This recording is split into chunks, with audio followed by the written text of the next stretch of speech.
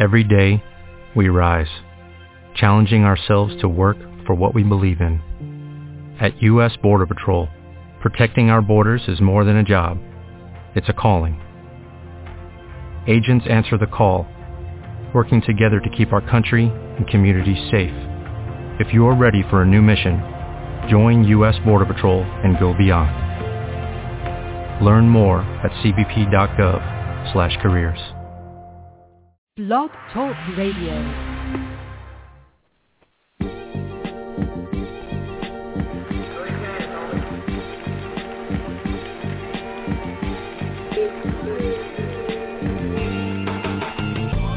Real sports guys.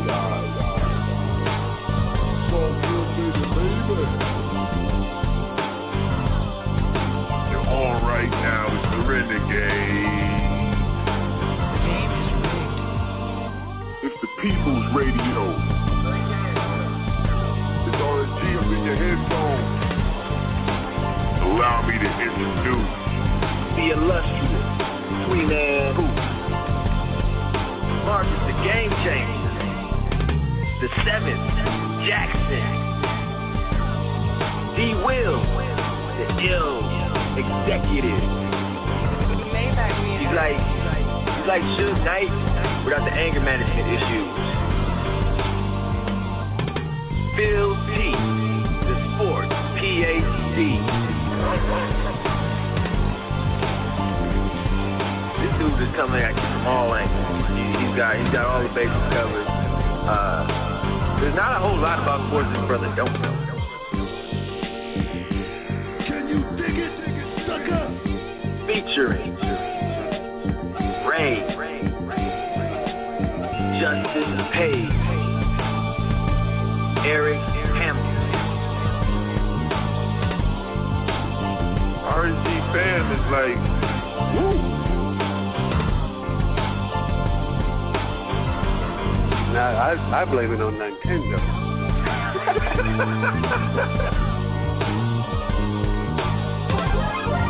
It's definitely a gin party around here.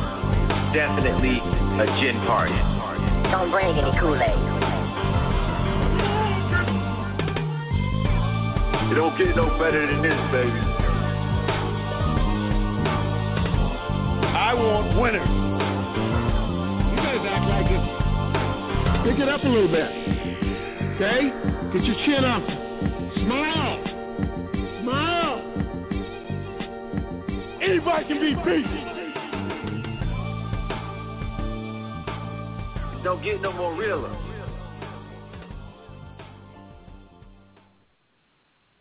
All right. Welcome to the Real Sports Guys, where real guys talk real sports. RSG Renegade Radio. I am your host, Marcus, the Game Changer, and we are in the house tonight. Before we get into the proceedings this evening, allow me to say you could have been anywhere in the world, but you are here with us, and we appreciate your patronage. Oh, man.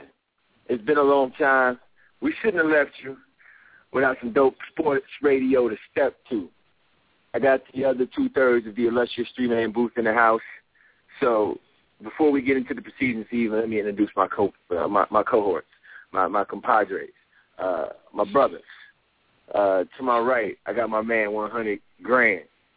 D. Wills, holler at the people. Man, I feel it good tonight. I'm just gonna say this: I don't have swag. I got moxie tonight. Y'all don't know about that one. That's for you hip hop heads. That's where I'm from. I'm from that era of moxie. That's a Johnny Football reference. Right. On my left, my man is feeling no stress. I got my homeboy, Phil T, Sports PhD. What's happening, Captain? I'm doing good tonight. I'm feeling like a young Malik from the movie The Program, Omar Epps' character, when he got off the bus and he saw Halle Berry. He just gave her that look. Just gave her that look like, oh, okay. Yeah. The little R&B cut, the little R&B haircut, the little with the little part in it, and licking your lips a lot like you're a young LL. I feel you. I got the picture in my head. That's right. Well, you listen to the Real Sports Guys, realsportsguys.com, RSG, Renegade Radio, brought to you by Resistance Digital. We have a slamming show for you tonight. We're going to rock out with you for the next 90 minutes, giving you nothing but pure sports radio funk. We got a slamming show. This portion of the show is called the intro to let you know, where we give you a quick rundown of all the things we have in store for you tonight. You know, somebody had an R&B song that had that in it. I'm not going to say it because I can't sing, but I think it was Joe. Yeah, it was that. Remember Joe? Most people remember him from the Big Pun joint. Don't want to be a player no more. He had a song called All the Things. Yeah. It was a slow jam. It was one of those real slow jams, one of those, Quiet Storm, you know what I'm saying, slow jam. We were talking about D. Wills had on his Midnight Love, Midnight Train. Boy, that's right. Earlier. He got the new haircut from Resistance Digital, so he's coming through crystal clear tonight. Folks. Right, he got his levels right.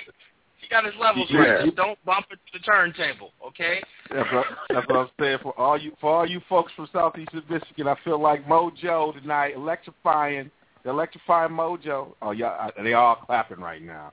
The Michiganders. So let's get into it, man. They wonder why we spend so much time on the intro, so we just go ahead and run this down real quick. First off, we got the funky editorial. We're going to talk March Madness. We are in the throes of it, man. The conference tournaments are going on this week. It's championship week, and then we're going to finish off the week with Selection Sunday. We got a few questions for the RSG crew to answer about March Madness, all right, talking about big-time players, Doug McDermott, guys who we historically have felt like have carried their team, and just the things that we miss from the old March Madness. You know, you see some timeless things that really endeared us to March Madness. We're going to talk about stuff like that.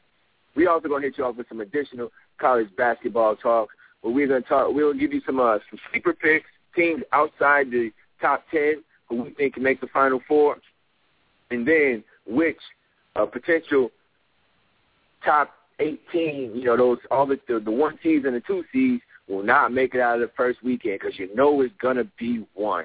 Every year, it's that one. It's that one that messes up your bracket. So we're going to get you ready so that you don't pick that squad that is going to mess up your bracket. All right? After that, we're going to get into some NBA talk. We're going to talk NFL free agency. We got it all in there. It's like a big pot of gumbo, all right?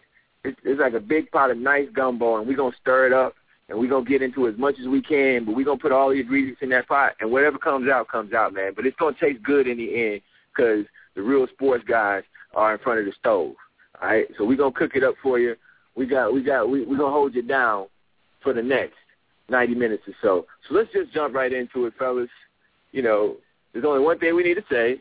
Fellas, only one thing we need to say. Shall we say it, y'all? Melvin, Jimmy, Coleman, Ryan, set.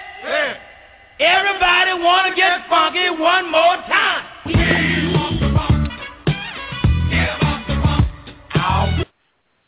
Coleman and Clyde. Yes. I'm telling you, man. We're going to keep it blazing, though. When you listen to the Real Sports Guys, you're in the midst of the one and only, actually. All right, you ain't going to get this nowhere else. The one and only funky editorial. All right, this is where we break down and editorialize a particular topic that is of interest to all of us, and we all have some pretty strong opinions on. Now, this time around, we're talking about Doug McDermott, March Madness, and guys who have carried their teams throughout the tournament. Right now, Doug McDermott is one of those guys. He's a guy who, the Real Sports Guys know a lot about sports.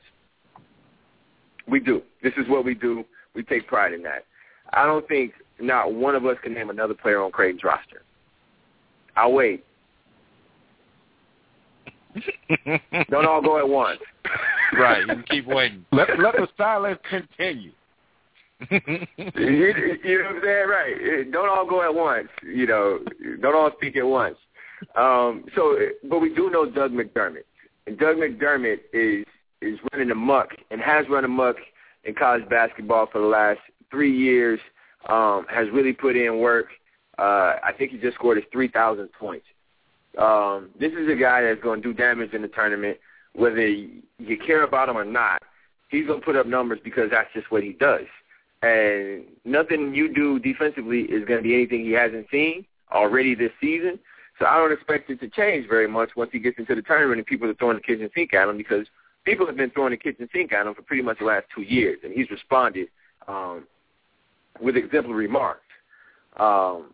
So thinking about a guy like Dougie McD, who else, when you guys are reminiscing and thinking about the tournament, who does he put you in the mind frame of as far as guys who have stepped in and been able to carry a squad of players who probably wouldn't be in the tournament without this dude? Who you got, D. Will? Now, this one's good because I lived this one. I knew this person. I was there when the moment started. Maybe when the moment started. Maybe the night. This is late 80s. Late 80s. Glenn Robinson. Glenn Rice. No, Glenn Rice would be the one that I would go with, because you got to understand the circumstances. They got blown out at home. Their last regular season, they lost to Illinois. Kendall Gill came in. I was there. My guy played for Illinois, and they just blew Michigan off the court. At the same time, their coach announced that he was going to coach somewhere else, and then Bo said, we're going to have a Michigan man coach a Michigan team. And then he went on to score a record. This is a record, y'all. It still stands. That's how crazy the record is for him. He scored 184 points in the tournament. He had 75 made field goals, which is still a record. And he was third most field goal attempt to Elvin Hayes and Jim McDaniels and Bill Bradley, folks you probably had never seen. His records still hold. But if you remember that performance, it was like anytime he had light, it was good. To me, that was the most electrifying performance I've seen in a long time. And when you consider the circumstances, a new coach coaching you, and coming out of nowhere, that was a great tournament. Yeah, Glenn was a sharpshooter for you youngins out there. He was Ray Allen before Ray Allen, just lethal, 6'6", 6'7", just unbelievable sharpshooter, just amazing. He could put it on the floor. You know, he could do a ton of different things on the court. He was a multidimensional player. Just excellent shooter. One of the greatest shooters in the history of basketball, period. NBA, college. You talk about great shooters, Glenn Rice's name better come up. Or you need to check everybody you talking about shooting with. All right? Yep. So good pick, he will. Good pick. Bravo. Bravo. And I want to say this. Let me say one more thing with this. Did you know, now you remember the Olympic team had a disappointing experience. You know they cut Glenn Rice from the team. They couldn't score a point. That was that was coached by John Thompson.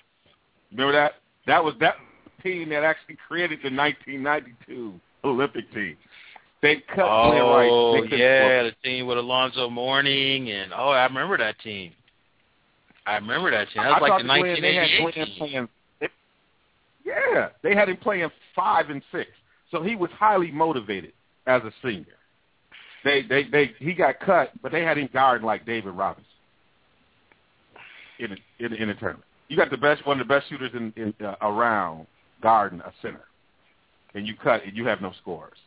That's what created the dream team. Because you remember that in '92 they came with the pros. I'll leave that. Oh, wow. Yeah, I remember the 88, David Robinson, Mitch Richmond, Dan Marley. I remember that team, yeah. Wow. So, excellent pick. Way to give us a little lesson. See, D. Wills will do that, all right? He'll drop some heavy knowledge on you like KRS.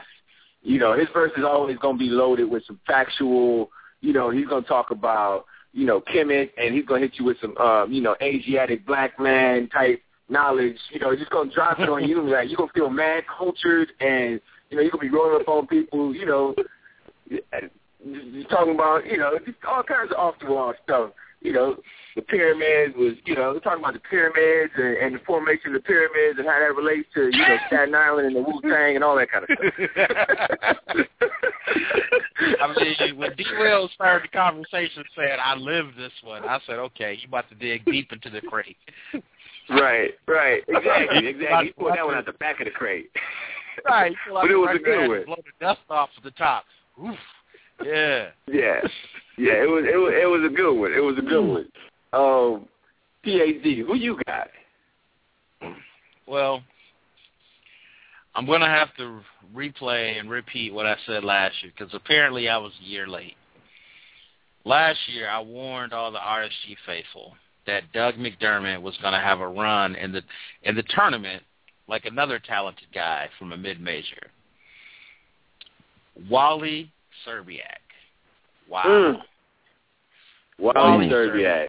Yeah. The 1999 tournament, he showed out. Now, during the regular season, this guy averaged 24 points a game, was the MVP of the MAC conference. And, again, this is 15 years ago. This is when the MAC was clearly a mid-major. I guess the MAC still is. But, I mean, this was mid-major. And this cat led his team in. They were a 10 seed, and he scored 43 points in the first round when they beat 7 seed Washington.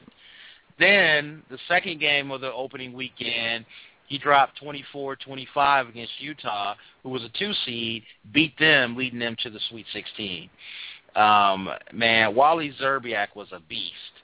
And I think about him and Danny Manning, guys that just led their team in the tournament, and it was very clear that their team had no shot to win if these guys didn't play out of their minds.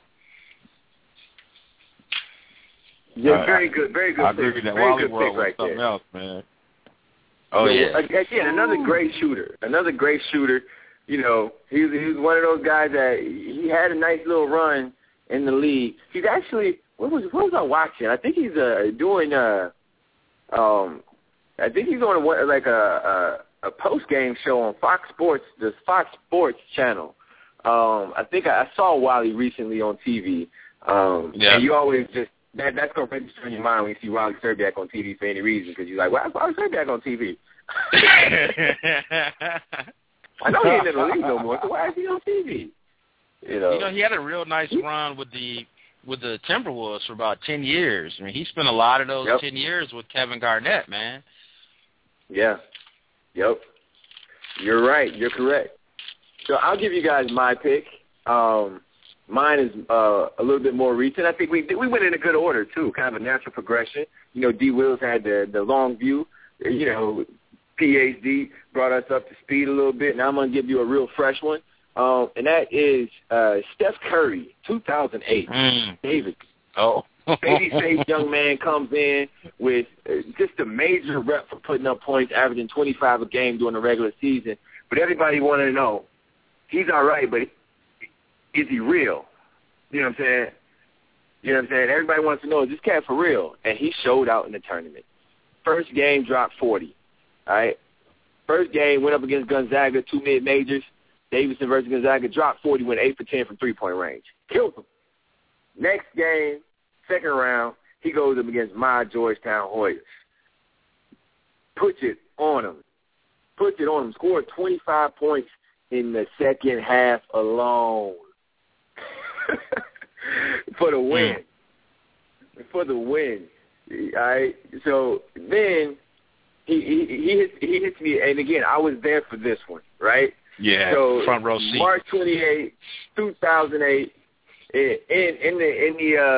at Ford Field, Sweet 16, Davidson takes on the 3rd seed University of Wisconsin, and my little brother is guarding Steph Curry.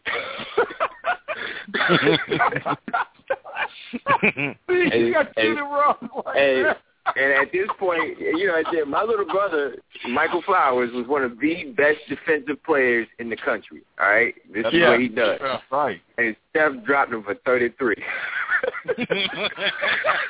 and bitter conversation. Recently, my younger brother got a call and then got a check in the mail because in one of Steph Curry's commercials, they had his arm in the commercial, and so they had to pay him $1,500 for having his arm in the commercial. First, they had to ask if they could have it in the commercial. Then he got a check in the mail for $1,500. They showed some highlights from that particular game. It's funny how it all works out, right? So Steph Curry is my guy. Just an unbelievable run. He tied the single season record for most 3-pointers made in that season. He set the record in the next game. They went on to face the Kansas Jayhawks, and he hit his 159th 3-pointer in that particular season. Again, if anybody could name another player off that Davidson team that you are not related to, right, we'll hook you up with something. You know what I mean? If you're not related to him and you can name another cat on that team, you know your stuff. So Steph Curry is my guy who, again, another guy from a mid-major who just lit the tournament up. Just ridiculous. Very talented, and he's continuing to do it as a pro. Kid's got game. He's the real deal. So that's my guy. Now, we had a nice progression. There's a little bit of time traveling right there. We took you back and then brought you forward. We're going to take you back again and talk about, things that we miss from old tournaments. Things that we miss. I want PhD to start this one off. What's something that you look forward to, but that just doesn't happen as much anymore in the tournament? I miss knowing the players. I do. Yeah. That's a very valid point. I mean, that's big. I miss knowing the players. But there was a point of time where for all the major conferences, I knew at least 3 or 4 players on their team. And then watching the games, I would recognize other players by their games. Man, at this point, I'd be hard-pressed to name 15 players that will be in the tournament. I'd be hard-pressed, and most of them would be from Michigan State, Michigan, probably Michigan State, Michigan, because those are the 2 teams I watch the most. Yeah, and I definitely relate to that, man. As a kid, as a young preteen, teenager, every year at the start of the basketball season, start of college hoops, and the NBA season, I would go and get my Athlon or my Street and Smith. And all my hoop heads know what I'm talking about. Yeah, I'm talking about the Street and Smith and the Athlon, the yearbooks. That's right. And you get those, and you go through, especially with the college Smith. I would get that. And I would go through team by team, read each team's profile, and then in the back, and now I'm going deep. I'm going deep for all my heads out there. In the back, they had the CBS broadcast schedule, right? So I would mark off. That's right. I want to watch Georgetown versus UConn. I want to see AI go against Ray Allen and them. You know what I'm saying? So you marking off all these marquee games, and that was my thing on the weekend. I couldn't wait for Sunday morning just so I could run down and watch the games. You know what I mean? And you're right. What attracted me to that is knowing all the players. Like, I would look at the top freshmen in the country, see what teams they was on, make sure I got to look at Felipe Lopez. He was hyped up. Let me see what he going to do. You know what I mean? When they play Georgetown, you know what I'm saying? Kerry Kittle's on Villanova. You know what I mean? So you got all these marquee matchups, and you got them all laid out. And I just don't have the urge to do that no more because these guys I don't know. You're right. I don't know. You know what I'm saying? Like, me and D. Wills have been going back and forth on Twitter. Me, him, and Justin Page. Shout out to Justin, our RSD NBA expert. We've been going back and forth on Twitter about this draft class. And everybody's saying it's awesome, and I haven't seen that yet. You know what I'm saying? And the thing, it's hard for me to get excited about this draft class because I don't know these. I don't know these dudes, and I haven't seen them play. And I haven't seen them play enough. And in the games I've seen them play, they've underwhelmed me. They haven't shown me what everybody else is seeing. So I feel you, man. It's tough when you don't have those names of guys to really go out and follow anymore, man. I dig that. When Chris Webber would pick up 2 early fouls, I knew exactly who was coming in for him, Eric Riley. Right. When Larry Johnson for UNLV or Todd Day for Arkansas, or Lee Mayberry for Arkansas, when they picked up a foul, you know, you knew exactly who was coming in for them. And that's just lost now, man. That's right. That's right. I mean, it's lost. Yeah, and you hit some really interesting things, Phil, because, I mean, the one thing when we named our players, I mean, what Marcus kept saying is, like, who played with him? You know, and you know, I didn't watch this for the Stars, but I want to watch Moses Scurry, right? You know, who knows Moses Scurry? But that's what I like watching, because I was able to get to know the team long ago. And so I was on the court talking about Moses Scurry, you know, yelling, with no team. Right. That's the kind of cat that you like. You don't get to know that cat now. Nope. Because you can't build that relationship. You know, you can't trust it. It's like you don't want to date them because they're going to leave you. They're going to leave you. Exactly. You know, it's the reason I used to run around the house, slap my little brothers upside the head and go, Boubacar Owl. I slap them, Boubacar Owl. You know what I mean? Nobody knows who Boubacar Owl is. He was a starting small forward on AI's Georgetown team. You know what I'm saying? But that's the kind of stuff that you look forward to, man. That you know, Jerome Williams, the Junkyard Dog, you know, those guys. Yes. You know what I mean? You miss that. Larry Meeshaw. Larry Meeshaw. I mean, these like, you got to know teams. The Stars got you to know everybody else, right? The Stars allowed you to know it. You start out by getting to know Larry Johnson, and through Larry Johnson, you get to know all these other players. You're like, oh, who is this? Because you watched him long enough to know the team. I thought Anderson Hunt was the greatest player in the world. I thought he was better than Larry Johnson. Detroit Southwestern. This is 12-year-old me. This is 12-year-old me. You know what I'm saying? I just thought Anderson Hunt had a cool name. Anderson Hunt. He got two last names. Right. He can shoot it. Exactly. He shoots the three. You know. Yeah, man. Those were the days. So that's a good one. That's a good. That gives us great perspective right there. PhD. D. Wills, do you have one where, you know, it's something that you just miss from the tournament from back in the day? For me, I miss the characters. You know, I miss the coaching characters.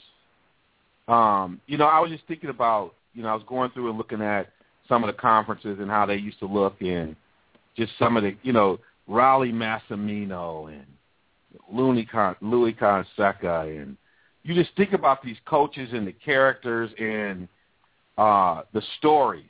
It doesn't feel like we get the stories as much, and we can follow them on the season, and we're looking to see how it ends in the tournament. It doesn't seem like we invest that much in it like we used to around the stories that made, you know, the one shiny moment really mean something. You know, like, and I was thinking about, when I was thinking about the Rice thing, I was thinking about Andrew Gaze. Like, think about that Seton Hall team. And Andrew Gaze is New Zealand, Australian, or whatever. I mean, the storyline is what I miss, and I don't think we get as much of it now. That sometimes they're created a little bit here, but it's like we almost got the storylines, and we were waiting to see how those stories were going to play off. It was almost like we had a secret, like we knew somebody nobody else knew. Like, it was like, there's this player at Pepperdine, like, because you've been watching it, right? You've been watching, you're like, and that's what I'm going to win my tournament on. Because you were so much more invested prior to the tournament, and now I think the investment is the tournament, rather than this kind of investment leading up to the tournament, where you felt like the knowledgeable guy who could talk about somebody that nobody else knew because you were up late at night watching, you know, the Big West Conference tournament, you know, and you picked up on somebody. It's like you don't have that kind of investment anymore that I think is very important. Yeah, and I dig that, because you're right. The characters, the stories, the tournament is still one of the second to the Super Bowl. To me, it's the biggest sporting event of the year. Right after the Super Bowl, it is the biggest. The first weekend is just that's the thing. All right, that's it right there. All right, it don't get no better than that. If you're a basketball fan of any shape or form, that's it. That's it. You know, you be at work. Folks be at work, man, like Pookie at the Carter. You know, they be doing jumping jacks and one and the two. like, yeah, let's see, it's game time, baby. Got me all around all this crack, man. What's up? That's how you feel, got computers, phones, iPad going. Yeah, iPad, laptop on. You know what I'm saying? You got a couple games on. Doing your own simulcast in your office. You know what I'm saying? That's what it is, man. The thing that I miss the most is knowing who's in what conference. Like, right. Where did you come from? And it's not even the mid-majors. I know who the mid-majors are and what conference they come from. It's the big schools now. I don't know who's where anymore. You know what I'm saying? Like, did the Big East team just win? What is the Big East so far? They not in the Big East no more? What are they in? The American Athletic Conference, what is that? Is that a spinoff of Conference USA? I mean, huh? Oh, Maryland Big Ten? What? All of those kind of things, man. Like, just not having a clue about who's where because of all of the shuffling. And for me, that's the most aesthetically unnerving thing about college sports right now is that people just are playing people that they don't got no business playing. Like, you're not in the Midwest. You don't need to be in the Big Ten. You're not actually East. Why are you in the Big East? It's the Big East. I mean, are you even in the eastern part of your own state? You know what I mean? Help me out here, fellas. What's the affiliation? Marcus, I am still playing. So because of the Ed O'Bannon lawsuit and some other licensing stuff, which I do support 100%, there has not been a college basketball video game since 2008.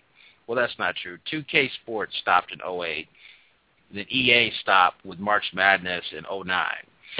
So anyway, I'm still playing 2K8, at least 5-10 times a year. And this is 2008, man. When I log on, I try to adjust the conferences based on 2014. Man, this is like a 3-hour process. This is I gotta have the internet on. I gotta have 2 different monitors on. And I finally got it. Oh, man. I'm like, UConn is in the ACC? What? Yeah. I'm with you. I am with you on that. And see what I do, playing, the college the NCAA football for my PlayStation 3, which I'll crack open every so often. The first thing I do is I go in and I put it all back the way I like it. I do the exact opposite. You know what? No, you don't get to be in the Big Ten, Maryland and Rutgers. Y'all are going back to your conferences. Hey, Syracuse, you're back in the Big East. Live with it. Missouri, Big 12. That's right. Right. Like to put them in the Big 8. Seriously. Yeah, man. That's the thing that drives me bonkers. Just this whole conference realignment. Go ahead, D. I mean, I was going back and even looking at some of the old conference setups, and I mean, you think about the Missouri Valley Conference when it had Tulsa coaches like Tubby Smith, and I mean, even like it's good that we're talking about Wichita State now, but they had Xavier McDaniels and was it Anton Carr, or they had all kinds of players, and these guys were making noise. I mean, you hated to have Tulsa draw a team when they had those coaches going. They're going to be upset in that first weekend, and it's just like that kind of competition that came out where you had these conferences that had great coaches, great players coming out of them. It's hard to find that kind of competitive kind of juice coming out. A lot of it's the product that, these big schools have very young teams, and then these more mid-majors or other teams have very advanced age teams. And so the competition is really along the age difference and the maturity difference. These young players who are talented make a lot of mistakes, and then these teams with more, older players, they can play through things. So, I mean, that kind of balances things out, but there's something you lose. I mean, I remember when you had some of these big-time Big East or Big Ten or or Pac-10 teams, and then they face, like Arizona back in the day, would face a Tulsa, and they were all juniors, and Tulsa won. That was a victory. When you took out an Arizona team, I used to hate taking Arizona because they always would upset your stomach, But they had these big names, and then they lose to somebody like that. But there was juniors losing to juniors, So it was like that was a big upset, right? And so you miss a lot of that right now, and that and because those teams grinded in the Missouri Valley, they got in A-10, they got hot in old MAC, where Eastern Michigan was a juggernaut, and they got out of there and Grant Long. I mean, you had these teams that would take your best punch, and because they were talented, they were saying it wasn't that you just were older and you were a talented young team like Kentucky, and we knew you were one and done. It wasn't that kind of dynamic playing out. So victory meant more sometimes, I think. And the other piece about that is that the recruiting game wasn't as advanced. Like nowadays, if you can walk and chew gum, you see all right. You could be in the hills of Romania. They're gonna find you. I got this Romanian, man. You know what I mean? They're gonna hit you up like a cat on the street trying to tell you all Rolex. I got this Romanian, dog. He's 17. He's 7'5" wingspan. He's 6'11". Come on, what you want? Not interested. I got an Australian. You know what I'm saying? That's how they hit you up. So back then, you could find a country strong. Some of the country kids back then went under the radar because they wasn't from the city. They wasn't from the hotbeds, the New York, the Detroit, the Chicagos, the Los Angeleses. So some of these, Grant Long, Xavier McDaniel, these are some country cats. Anybody named Xavier is going to be a little bit country. These are some country cats. And so the recruiting game wasn't what it was. And so you had some guys that just wanted to stay close to home.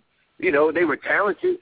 And so as they matured and developed, then you had that where you could have, these guys who were small town kids who went to a mid-major, but they could compete with the big boys because the recruiting game wasn't what it is now. Now it's switched up a little bit because all of the big schools got babies, and the men are playing in the mid-major conferences because they stand in school for the full 4. So there is that balance. There is that balance now. So it's always gonna be an interesting tournament, and that's the beauty of the tournament. No matter how you slice it, chaos will ensue that first Thursday. And I mean, get the riot gear out, get the tear gas. It's gonna be bedlam. All right, it's gonna be proverbial bedlam all over your bracket, and it's gonna be a beautiful thing, and you're gonna enjoy it. Like you're gonna enjoy losing. Like, that's the one thing about it is that your bracket can get smashed, and you can be the happiest cat in the world. Because it's just also entertaining.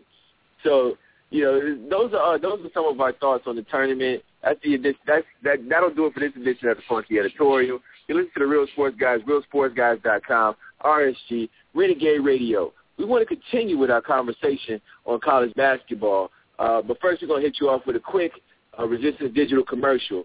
So hang on for a second, all right? And we'll drop a little something like this. Resistance Digital Solutions. Are you tired of running to the boys in blue? Are you done with listening to sales staff trying to upsell you technology that you don't need? We've all been there.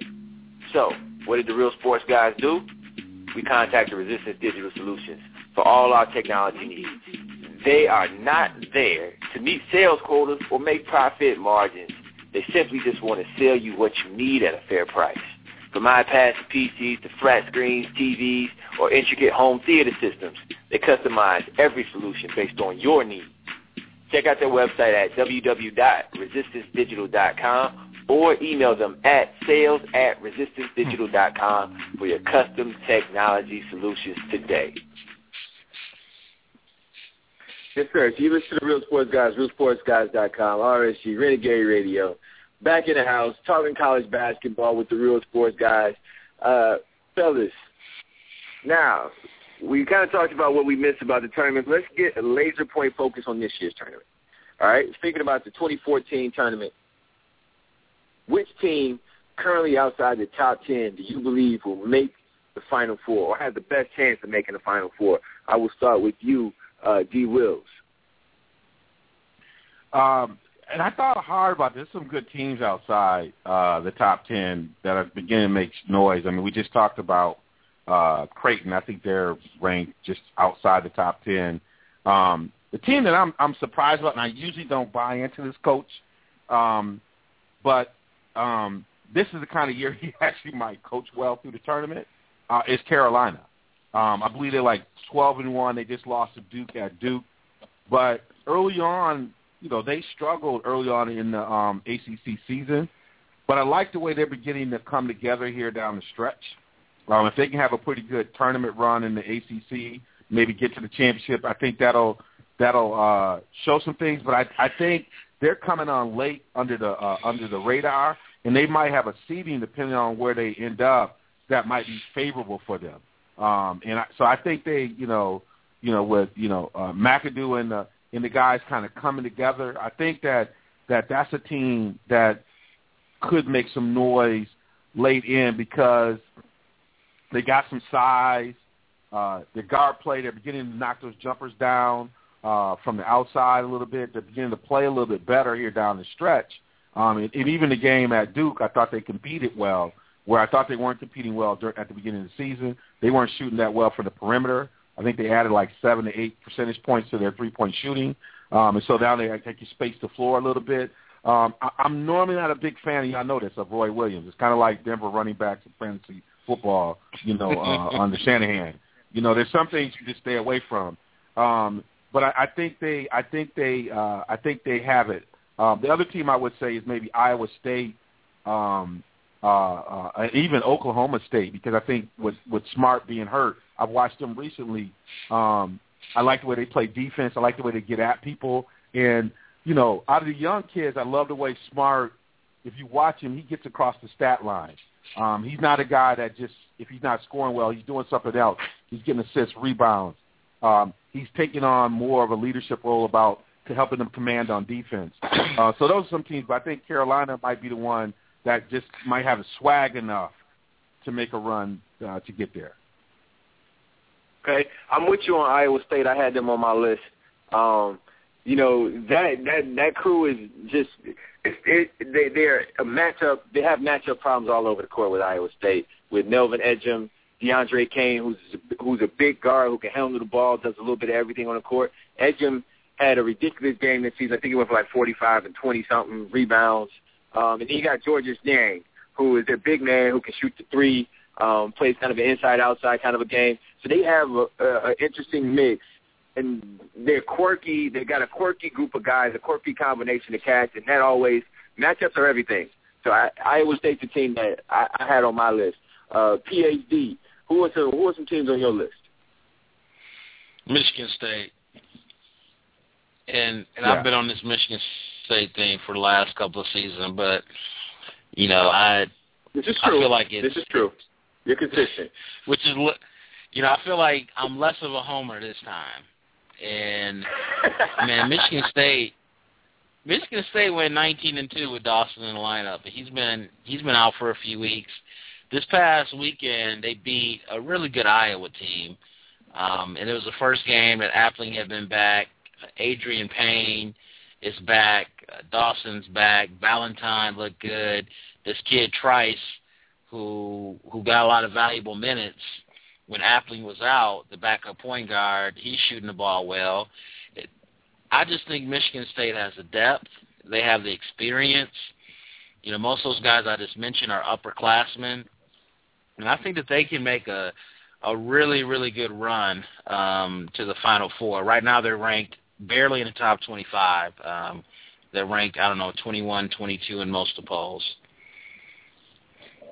Very good pick. And the one key element, I think, in all of that is Izzo knows how to get it done.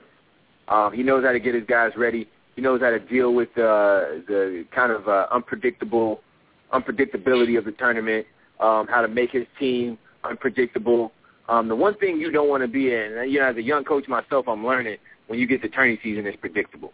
You don't want the other team to know what you're going to do going in, and I think that's something that as a coach, Izzo has proven that he can do. And you're right. I think Adrian Payne is a matchup nightmare. And Adrian Payne is going to be a good pro. He's going to be he's going to be Draymond Green-esque good pro, where he's going to get on the team, and right away he's going to play some solid role, and he's going to play some solid minutes as a rookie, and you're going to find him playing a big role on a very good team for his first contract. I put money on it. Adrian Payne's a baller. Yeah, I like that pick as well. The team I looked at was the St. Louis Billikens. St. Louis is a veteran squad. They've been in the top 10 this year. They've hovered in the teens for most of the season, but they have a veteran roster, and they get out and they get after you. They play tough defense. They don't take nothing from nobody. They just have that hard-nosed, mid-major mentality that we've seen a George Mason, a VCU, a Butler have. And then they have guys who aren't afraid of the moment. They've been to the tournament before. They made a decent run last year. I expect them to do it again. And that's a team that I can see sneaking up on people and ruining a couple of brackets.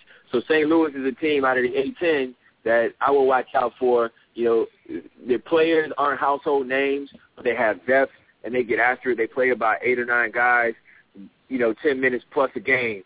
So they really try and wear you down, and they really bring it with the defensive intensity. So that's a group that I will watch. And the A-10 is a very good conference right now, and so they're battle-tested.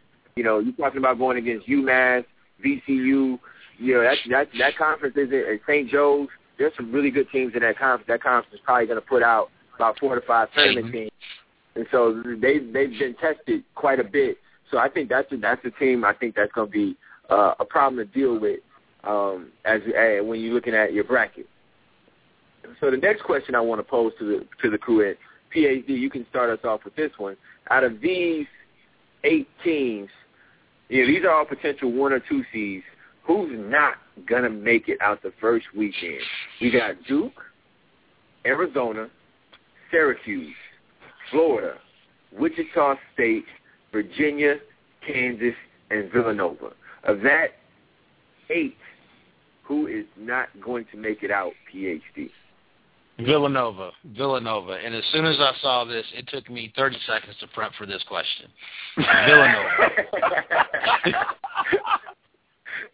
I have watched Villanova play twice this year, both times against Creighton, both times, again, at home and on the road. They lost to Creighton by 20-plus points. Maybe one game was even 30.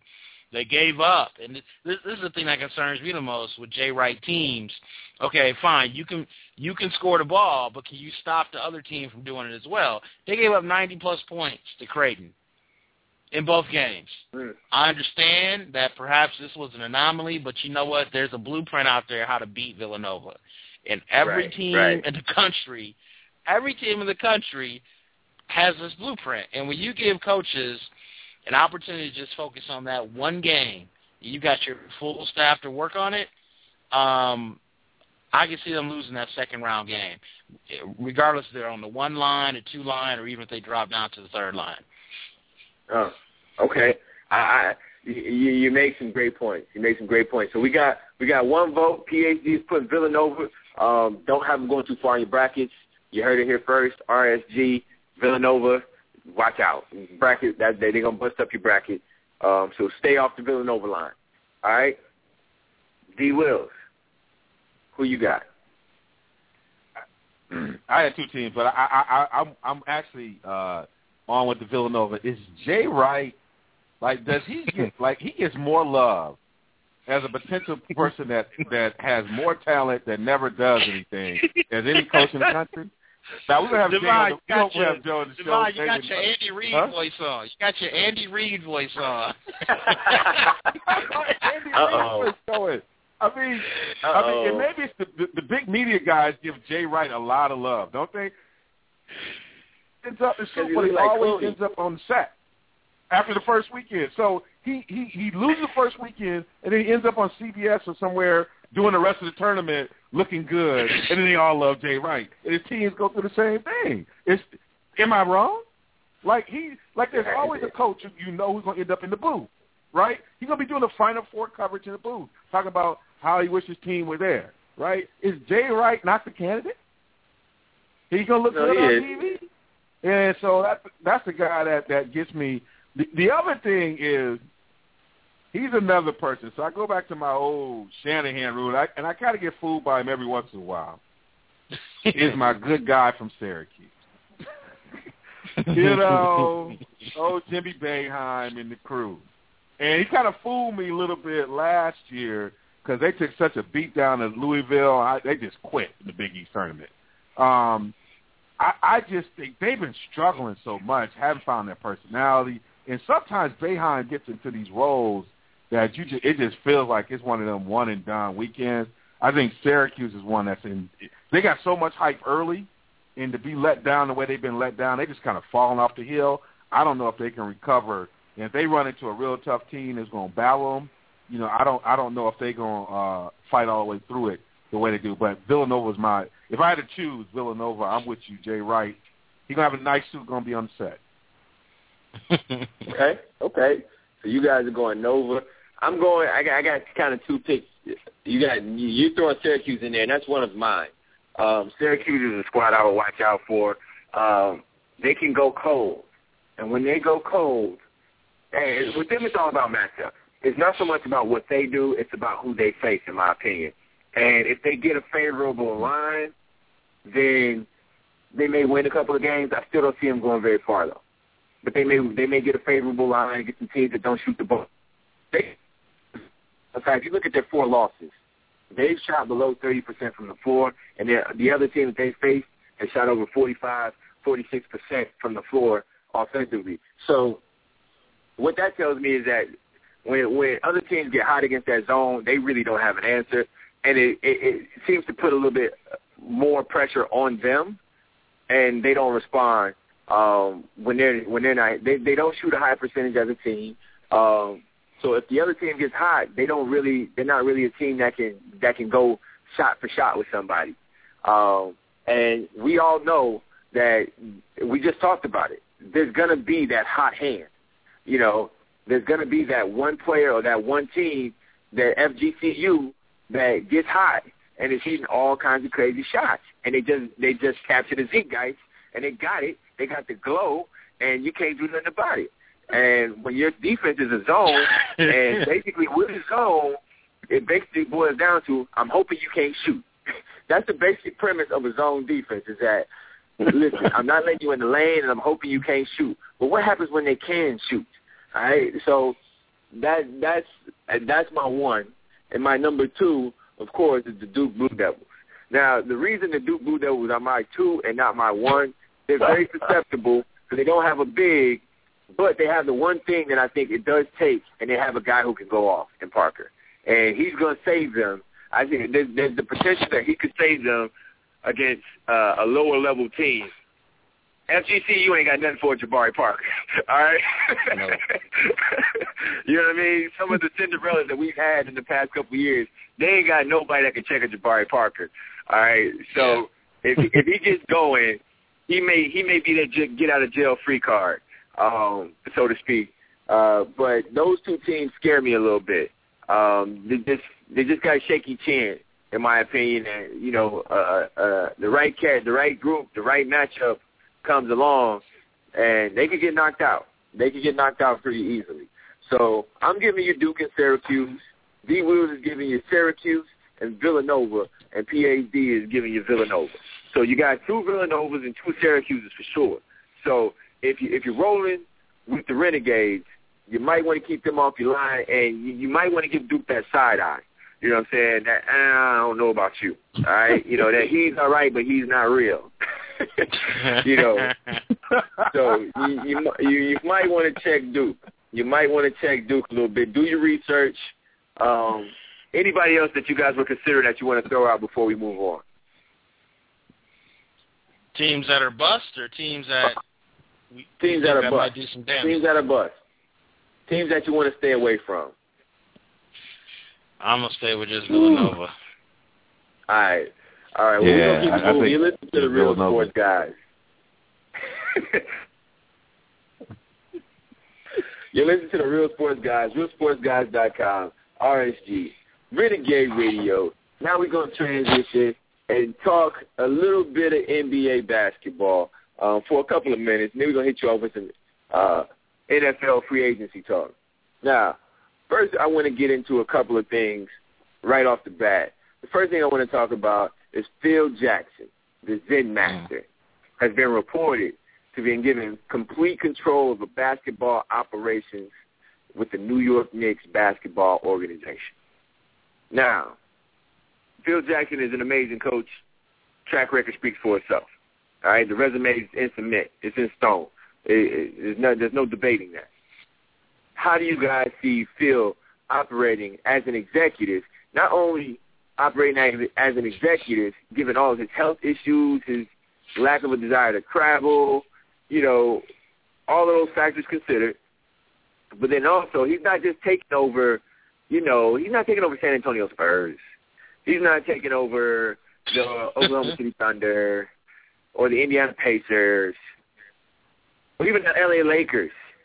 He's taking over the tire fire we know as the New York Knicks. All right? Right now, of NBA franchises, the New York Knicks would be the celebrity equivalent of Lindsay Lohan. All right? Cute a couple years ago. Right now, it's just a mess, and it just seems to keep getting worse. It's just not looking good anymore. All right? And so now, Phil Jackson is taking over this organization. What are his prospects of being able to turn around the situation? And do you think this is a good move for the Zen Master? D. Wills. I want winners.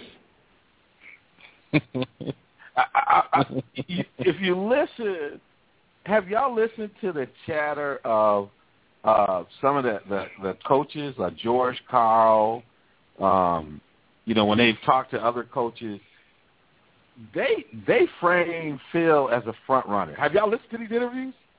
I mean, they're like, I'm not sure Phil. They almost say like, I'm not sure Phil really want to work that hard. It's like they frame him like he don't have no grind in him. He likes to set up for winning. And if you believe that, and I don't have facts to back this up. I don't have facts to back this up. But it doesn't seem like the right setup. It seems like Larry Brown has tried it. Larry Brown's like, I don't know if Phil could be a good exec. And it takes work. Now, what's true about it, and I love what Avery said. Avery said, it's really about who he hires as a team. And one of the things Phil does do, he knows how to organize. Phil is like, almost sometimes I feel like Phil is the coach's version of Ronald Reagan. He knew how to delegate. He gets a lot of credit for delegation. Now, all the Laker fans going to hate the Bull fans. I'm not hating on it, but the presidency, that operate, that seems like grind work that I don't know you do this late in your age. Now, he's talking about bringing Steve Kerr on. I just don't think there's nothing about that situation. It's like buying a home in a borough that ain't nobody moving into. It just don't feel like people trying to move into the Knicks. It's just like there's nothing there. In Dolan, you can't control Dolan.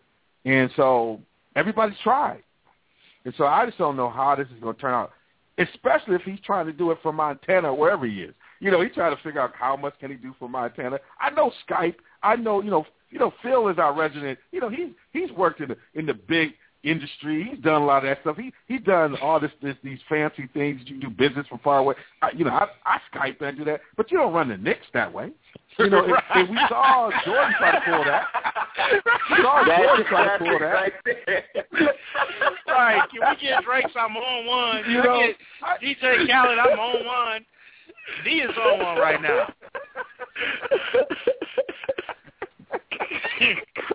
I just don't know what to say about this. I'll leave it at that. I just dropped the mic. I'm sorry, y'all. Wow. You said you can't run the Knicks like that. Classic.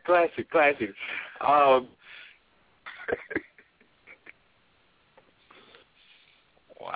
Oh. Wow. Oh, man. PAD, any thoughts on Phil Jackson? Any thoughts on Phil Jackson and the Knicks? Mr. Speaker, I concede my time to the gentleman from Madison, Wisconsin, D. Wills. Devon, you can have my time. Keep going. Keep going. I'm going to have to drop one for him. Go ahead. Yeah, I mean, and I know you come. It would be different if I think he was going to coach the team. He must know something. It's like I'm thinking, he knows something. He gonna pull off. It's almost like he gonna pull off one of those red all-back moves. I just got a feeling. Remember back in the day, it's like, how did the Celtics keep getting number one picks? Phil is the only person I know. He must know something. He gonna get a number one pick. He gonna figure out how to get LeBron James to New York. He gonna pull something that's gonna piss somebody off, because that's the only way I can think that he's taking the job that he's been promised something from the NBA, that they're gonna move something. Something's gonna happen. I know Dolan. I know Dolan has been having these legal. Was it Dolan having these legal issues? Maybe he just knows he's gonna be gone and out the picture. He's gonna be up the river. I don't know what's going on, but I just don't.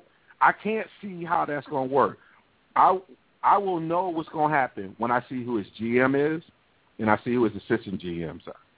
Once I understand that, then I might know what's going on. But Phil doesn't have a good coaching tree, right? Let's talk about this. I'm going to leave this.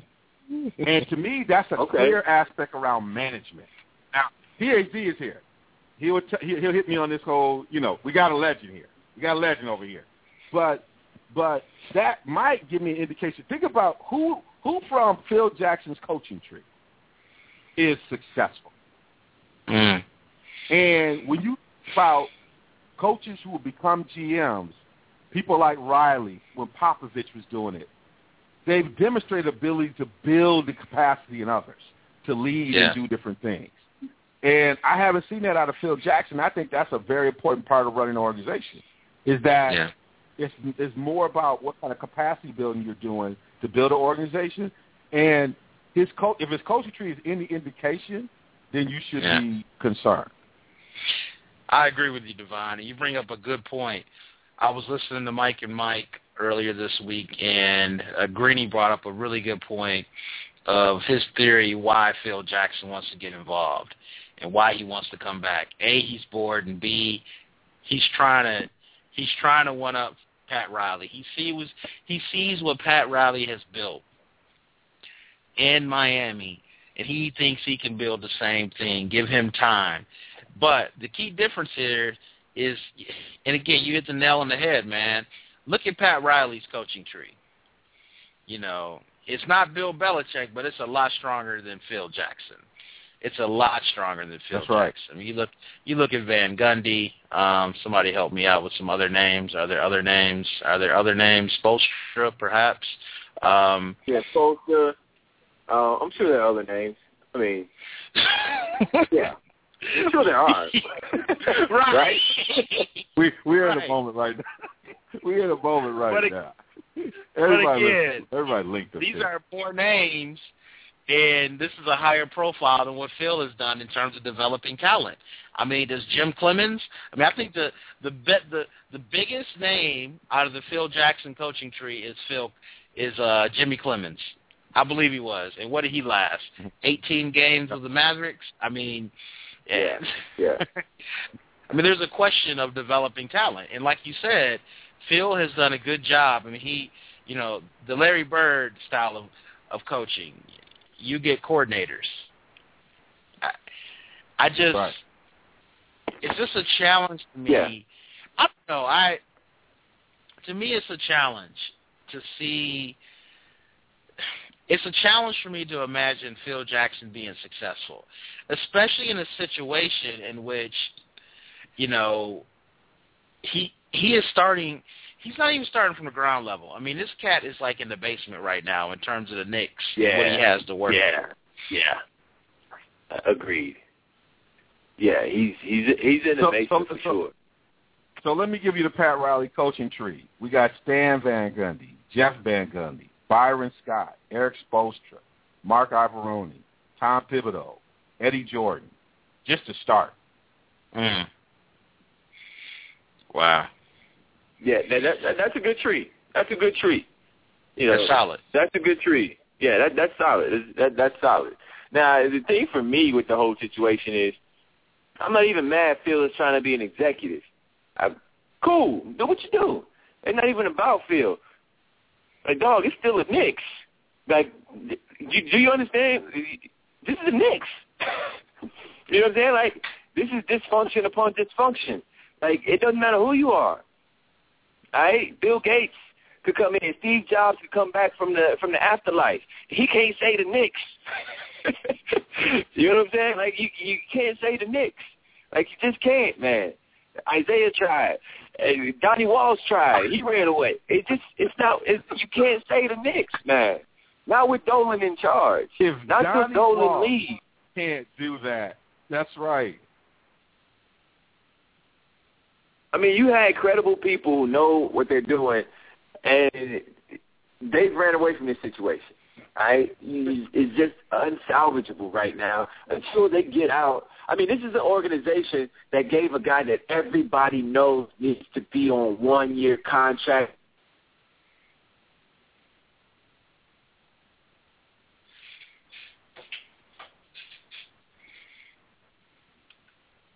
Can't do that kind of stuff and expect it to work out. All right, they bought Amari's 87-year-old knees for $100-something million. All right, these are the kind of decisions they make. All right, they traded 17 dudes for Carmelo for one guy, and Chauncey Billups, and then released Chauncey. Yeah. So you trade 17. My kindergartner can do this math. 17 minus 2, it's 15, right? That's simple math. So you gave up 15 guys and 2 back. All right, that's a negative 15 score. All right, where are you gonna fill out your roster? And so these are the kind of decisions that they've traded every draft pick they have from now until 2074. All right, so they can't draft any, but the people that they're going to be able to draft, their parents haven't even been born yet. You know what I'm saying? So it's the Knicks, man. It's the Knicks. I don't care if it is Phil. I don't know. This is the kind of situation where my mama goes to one of her go-to quotes. I don't know who he think he is. You know what I'm saying? Like, dog, it's the Knicks. Yeah, you Phil Jackson, but I don't know who else you think you is because it's the Knicks. You know what I mean? I don't know who he think he is coming in trying to fix the Knicks. It's not going to work out like that. It's just not going to work out like that. Like, this is an organization that right now is built to fail. It is designed to fail. Everything about it reeks of failure. And it's just what it is. I don't care if you are a champion. There's certain situations you can't fix. And that's the thing that Phil has been great at.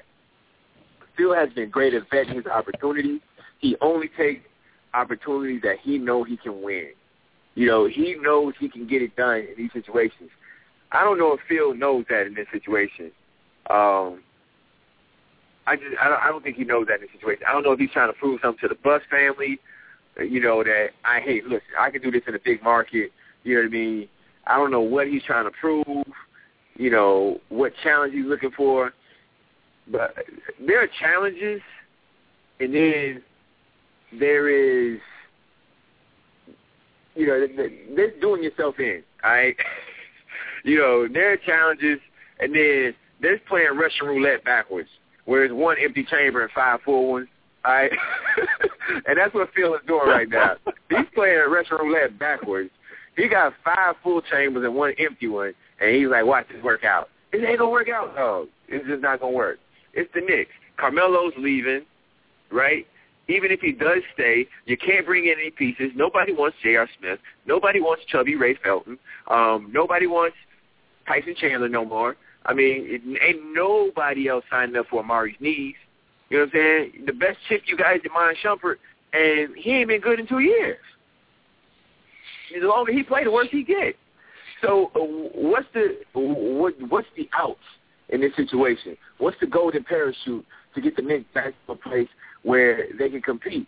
Because, you know, they got all this talk of an age limit and all this kind of stuff. By the time the Knicks are drafting, guys are going to have to be in college for 2 years. You know what I'm saying? By the time they actually get a pick that's worth anything, guys will have to be in college for 2 years. So they're going to be missing out on a lot of the high talent coming in. And by the time they get it, they got to wait. It's going to be a brave move by the Knicks in position to make anything happen. And I think Phil is just signing up to I don't know what he's trying to prove. I don't know what. That's why I think there's a fix in. That's why I think there's a fix in somewhere. Because Phil knows something. Well, maybe Adam. I predicted this a long time ago. I predicted this a long time ago. Adam Silver, the envelope was already in the freezer. It's been in the freezer since last June.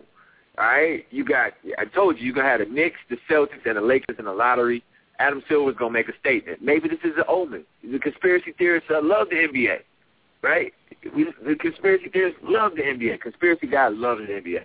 So maybe this is an omen. New York is going to get Andrew Wiggins. Because we do know Phil Jackson has never taken a job where he hasn't had a top 2 or top 3 or the top player in the league. He's never taken a job. Right. So he took this job. We'll see, right? We'll see. So it just don't make good sense to me. It just don't make good sense. But we'll see. Well, it's going to have to see how this goes. I want to talk NFL free agency before we run out of time. Now the NFL is in the midst of its free agent signing period, and it's just going. Everything is going crazy. Everything is haywire. Stuff is up in the air. I'm looking on the wire right now. Jonathan Martin just got traded to the San Francisco 49ers. Blaine Gabbert, former top 10 draft pick, got traded to the San Francisco 49ers. DeMarcus Ware has been cut. Looks like Julius Peppers has been cut. Darrelle Revis may be cut at any moment. The Saints are trying to trade Darren Sproles.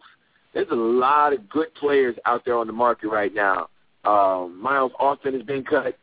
The Raiders re-signed Darren McFadden. You know, let me just say something for a moment. Okay?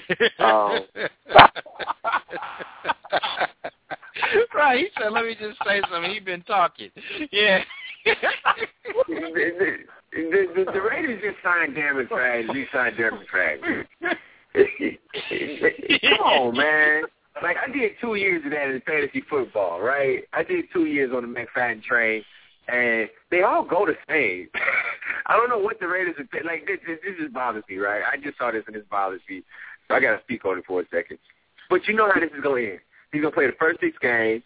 He's going to average 89 yards a game, gets about 4 or 5 touchdowns, and then going to go AWOL for the rest of the season, going to take care of his kids. That's what he's going to do. That's what he's going to do. That's what's going to happen. Come on. That's why y'all the Raiders. See, some organizations, that's all. At some organizations. So I digress. I totally digressed on that one. My bad. I just saw that go across the ticker, and I just had to speak on it. All right. What I want to do. The Raiders only gave him a 1-year deal for $4 million. So but you know how that 1 year is gonna go. Yeah. But you know how that 1 year is going. I don't care if it's if it's anything past 6 games, the 6 games that he's gonna play, you get tipped. You're getting run amok, all right? You're getting bamboozled. You're getting hoodwinked, all right? Anything past 6 games, that's all he's gonna give you. He's gonna give you 6 games. That's it. Sound like a personal fantasy football. Hey, he one of those guys, man. We all got him. We know we all got one of those guys. You know, don't let me bring up D'Angelo Williams.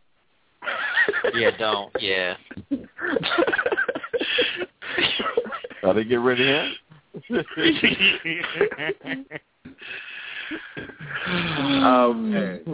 I got you. There's a lot of movement. There's a lot of movement going on right now. Again, there's some names available that I want to talk about. Sproles is out there.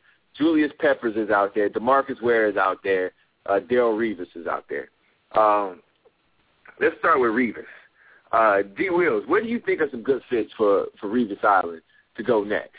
If you're a GM out there of a team, who are you trying to get? What teams do you think are out there that should be trying to get? I don't know who's actually in talks with them, but what teams out there do you think should be trying to acquire the services of Darrelle Revis?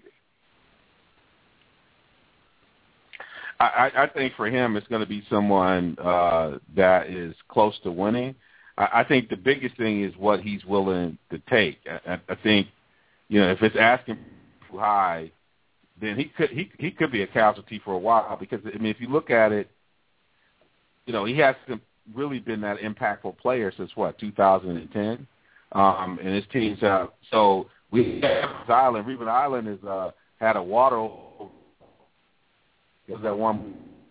I'm trying to think of the guy was in when he was stuck on a desert island. One of there, but his island is no longer existent. Yes. So his island's no longer limited. So I'm thinking, a team that is looking to try to get over the top and is pretty close. I don't know if a place like Denver could be a place where they could add some strength there if he's willing to do it. I'm not sure if they have the cap room there. I'm thinking, San Francisco's one issue has, to me, it's felt like they need a stronger corner. Depending on how he's willing to work his deal, that could be he's got close getting over top. Rebuildings, right? He felt like they're one. We one of those 6 teams in the league. They're going to have to lower his price, and so he might sit. Yeah, and I agree with you. I think what I like the San Francisco pick. Some other teams that I think would be good fits where they may need some backline help. I think a team like the Texans. I look at the Texans a lot like you may have looked at the Chiefs last year, a team with a lot of talent. Quarterback went south, and your quarterback sucks, you suck. It's just how it goes in the NFL. And I think they're in a position to make a big jump. Indianapolis Colts, they're in a division where I think, having a corner like Revis could be helpful. Obviously, North, when you got the quarterbacks that you do there with Rodgers, Stafford, Cutler, if you can pick up a Revis type to do some shutdown work for you, I think that'd be advantageous. So those are some teams. I know the Eagles are looking at possibly getting in the mix as well. I think that would be also a good pickup for them. They need to strengthen their defense. I think you're right, though. The key is Revis Island going to be open again? Because for the last couple of years, people been, running cats off the island on a ferry on the backside of it. You know what I mean? There's like been some light bumps, some planes spotted over the island. Cats been getting off the island quite regularly the last couple of years. And that ACL, I don't know if he's really fully recovered from it. He's still a pretty young guy, though. So he's still got a good 3 to 4 years left in the tank. He just has to get off that best player in the league money that he's demanding, which is one of your points. I want to bring in PhD and tell me what you think about Julius Peppers and his prospects and maybe a decent landing spot or two for Peppers. Julius Peppers I think he still has a lot of football left in him, at least a good year or two, and I think he looked really good in a Falcons uniform. The Falcons need help on both sides of the ball, specifically on their offensive and defensive lines. Matt Ryan got sacked the 4th most in the league. His sack total quadrupled from this past season to the season before when they went 13-3 versus this past season they went 4-12. So they obviously need to try to protect Matt Ryan more, but at the same time they were on the bottom half of pass rushing as well. Quarterbacks had a lot of time to throw the football. So if Peppers, at this point, Peppers wants to win a Super Bowl, I'm sure. And so he's probably going to look at teams that he sees that has a decent chance of being a contender. So perhaps he'll see Atlanta in that boat. If he does, I think he'd be a great fit there. Okay. I think that's a very good call right there. I'll take the next guy, DeMarcus Ware. I think for him, and, you know, still not having a huge grasp on what kind of schemes teams will be running over the next season, I think he needs to go someplace and not have to worry about coverage so much. You know, as guys get older, I think he can pass rush still with the best of them. I just don't think he needs to be covering guys. So off the top of my head, I think a good team and a way to get back to Mr. Jared Jones would be to go to the New York Giants, a team that historically is built around a four-man front, a strong four-man pass rush. He could be a situational guy, come in and give them and help them reestablish their identity up front, which I think they've lost over the last couple of years as they've let some of their mainstay guys go. So that may be a place, that may be a decent landing spot for DeMarcus Ware. Another spot that, you know, could possibly make sense given where the league is going. A lot of teams are going 3-4. Even a spot like St. Louis, I don't know what their cap situation is like, but the St. Louis Rams, you know, they're a four-man front. They have some young guys.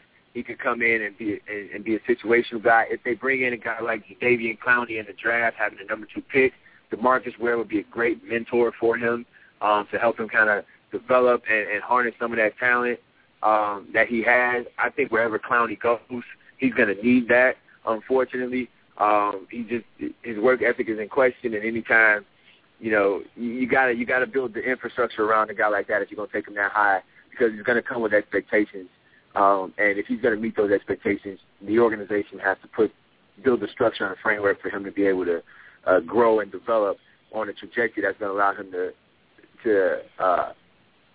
be able to access all the gifts that he has. So that may be a situation that fits well for DeMarcus Ware also, because I think if the Texans take a quarterback first and the Rams are looking at either trading out of that spot, which, again, having a guy like Ware gives them a little depth up front. They already have guys like Robert Quinn and Chris Long, but having a vet in the mix as well of DeMarcus Ware's caliber could also help, as long as it comes at the right price, of course. And then you got, if they trade down or if they keep the pick and take a kid like Clowney, again, you got guys who are already on the field kind of showing. You got DeMarcus Ware who can teach and also show. So I think it'll be a great learning environment for Clowney to develop. And they have a really great front in a division where you need a great front. When you're chasing Russell Wilson, you're chasing Colin Kaepernick, and the Cardinals, quiet as they kept, have a very nice passing game with Carson Palmer and Larry Fitzgerald. So there's somebody that can help them out in their division. The last one I want to get to, D. Wills, I want you to take this one, Darren Sproles. There's been since it came out that he's going to get cut, there's been a ton of demand, and so the Saints have pulled back on cutting him, and they're going to try and trade him instead. What are some good spots for Mr. Sproles? Wow. I thought a little bit about this, and one of the things that I thought was pretty interesting about this is, people are talking about other places, but his old team had a good run. In a division where, if they had someone like the Sproles, because people are talking about a lot of other options. I thought about, you could go home again, right? And would they be willing? It's a good situation. It's a quarterback that he knows how to work with. And could there be some in a division where they prove they can make some noise and they put some things together in San Diego? The other thing is that depending on what the price tag is for him, I could see him being in New England because I think that gives Tom Brady another dimension. But I just don't know in a trade scenario how much Belichick is willing to give up versus what he could probably leverage in a free agency kind of situation. But I think New England would be a really good place. I know they've been talking a little bit with Denver, I think, Peyton having something he could drop off to and having somebody who can take the distance, along with what they can do with Ball in the backfield, could be another option for him as well. But I think he's that kind of piece that they're hoping to leverage for a team that's trying to get over the top. And I think he could be that key piece. Okay, yeah. I can see that for sure. PAG, you got any thoughts on Diggins? I mean, not Diggins, but Sproles. Yeah, I think wherever he lands, if he lands in the right offense, he can be dangerous. And this is a guy that can be a game changer, literally. So I think he's still got a lot of good football left in him. Watch out if Andy Reid gets his hand on him. Yeah, for sure. For sure. We talking Teddy Bennett all over again. Don't get PAG. I mean, don't get D-Will started. Don't get D-Will started on Andy Reid. Don't get him started on Andy Reid. All right, so we're down to the last couple minutes of the show. A new segment called Last Word. This week I get the last word. It's going to rotate throughout the Real Sports Guys. This week is my week. And for my last word, for the Game Changers' last word this week, fellas, I want to talk about, all of this talk about a draft limit or age limit on the NBA draft. What I'm going to debunk, right? If you want to tell me this is a better business decision, marketing for players, I agree. If it's better for the league from a business perspective, I agree. If it's better for players already in the league that won't be pushed out by younger players who are cheaper, I agree. I agree on all those counts, and I think if that's the reason they're going towards this, I'm okay with those reasons. The one thing that I have an issue with are the Bob Knights and the Jay Billises and some of these Gottlieb, some of these guys out there who say that guys are better served being in college as far as basketball goes. And I present to you Exhibit A, all right, the amount of guys who have come into the NBA who are non-first one and done, since the one and done rule has been in play, all right? I'm going to start in the year 2007. I'm going to just look at the top 10 guys in the draft, all right, and I'm going to give you the guys I would consider bust and what class or how many years they were in college, all right? Because the rationale is the longer they're in college, the more time it gives GMs to look at these guys and make good choices about who to pick, right? That's the rationale, right? These guys are better prepared, okay? 2007, the first year of the one-and-done rule. You got Greg Oden, bust. Can't call it any other way, bust. Injuries, yup, bust. All right? Next guy who's a bust, Jian Lian, the Chinese brother. He was international, whatever. That happens quite often. He's a bust. All right, Corey Brewer. I'm going to go with bust. He's been decent, but he was the number 7 pick. He was a junior out of Florida. Next guy who's a bust, Brandon Wright, number 8, freshman out of Florida. So that's our second one and done so far. All right, then the next two guys, you got Joakim Noah at number 9, beast, and Spencer Hawes, number 10, pretty serviceable work for a number 10 pick. So I'll give Hawes. I'll say you got 2 busts or 3 busts right there.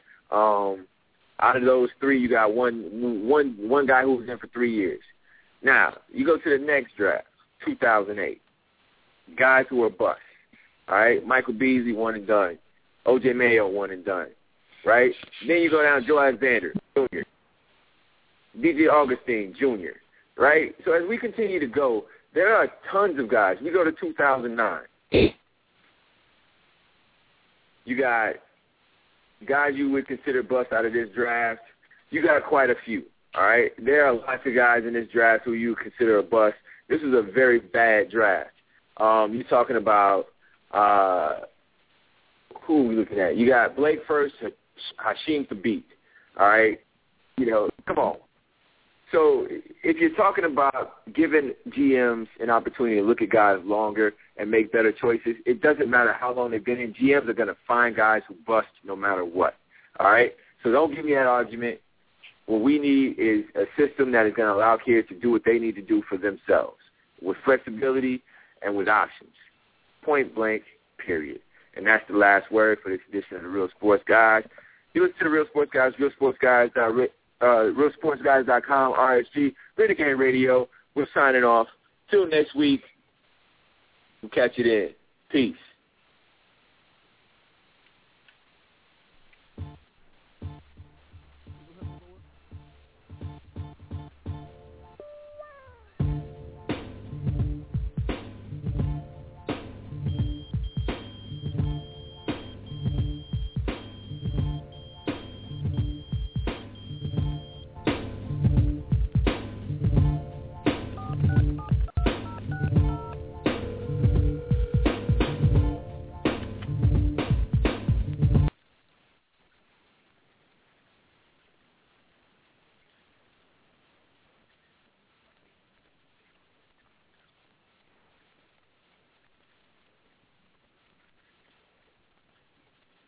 Hello, it is Ryan, and I was on a flight the other day playing one of my favorite social spin slot games on ChumbaCasino.com. I looked over at the person sitting next to me, and you know what they were doing? They were also playing Chumba Casino. Coincidence? I think not. Everybody's loving having fun with it. Chumba Casino is home to hundreds of casino-style games that you can play for free anytime, anywhere, even at 30,000 feet. So sign up now at ChumbaCasino.com to claim your free welcome bonus. That's ChumbaCasino.com and live the Chumba life. No purchase necessary. VGW. Void where prohibited by law. See terms and conditions. 18+.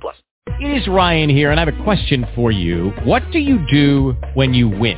Like, are you a fist pumper, a woohooer, a hand clapper, a high fiver? I kind of like the high five, but if you want to hone in on those winning moves, check out Chumba Casino. At ChumbaCasino.com, choose from hundreds of social casino-style games for your chance to redeem serious cash prizes. There are new game releases weekly, plus free daily bonuses, so don't wait. Start having the most fun ever at ChumbaCasino.com. No purchase necessary. VGW. Void where prohibited by law. See terms and conditions. 18+.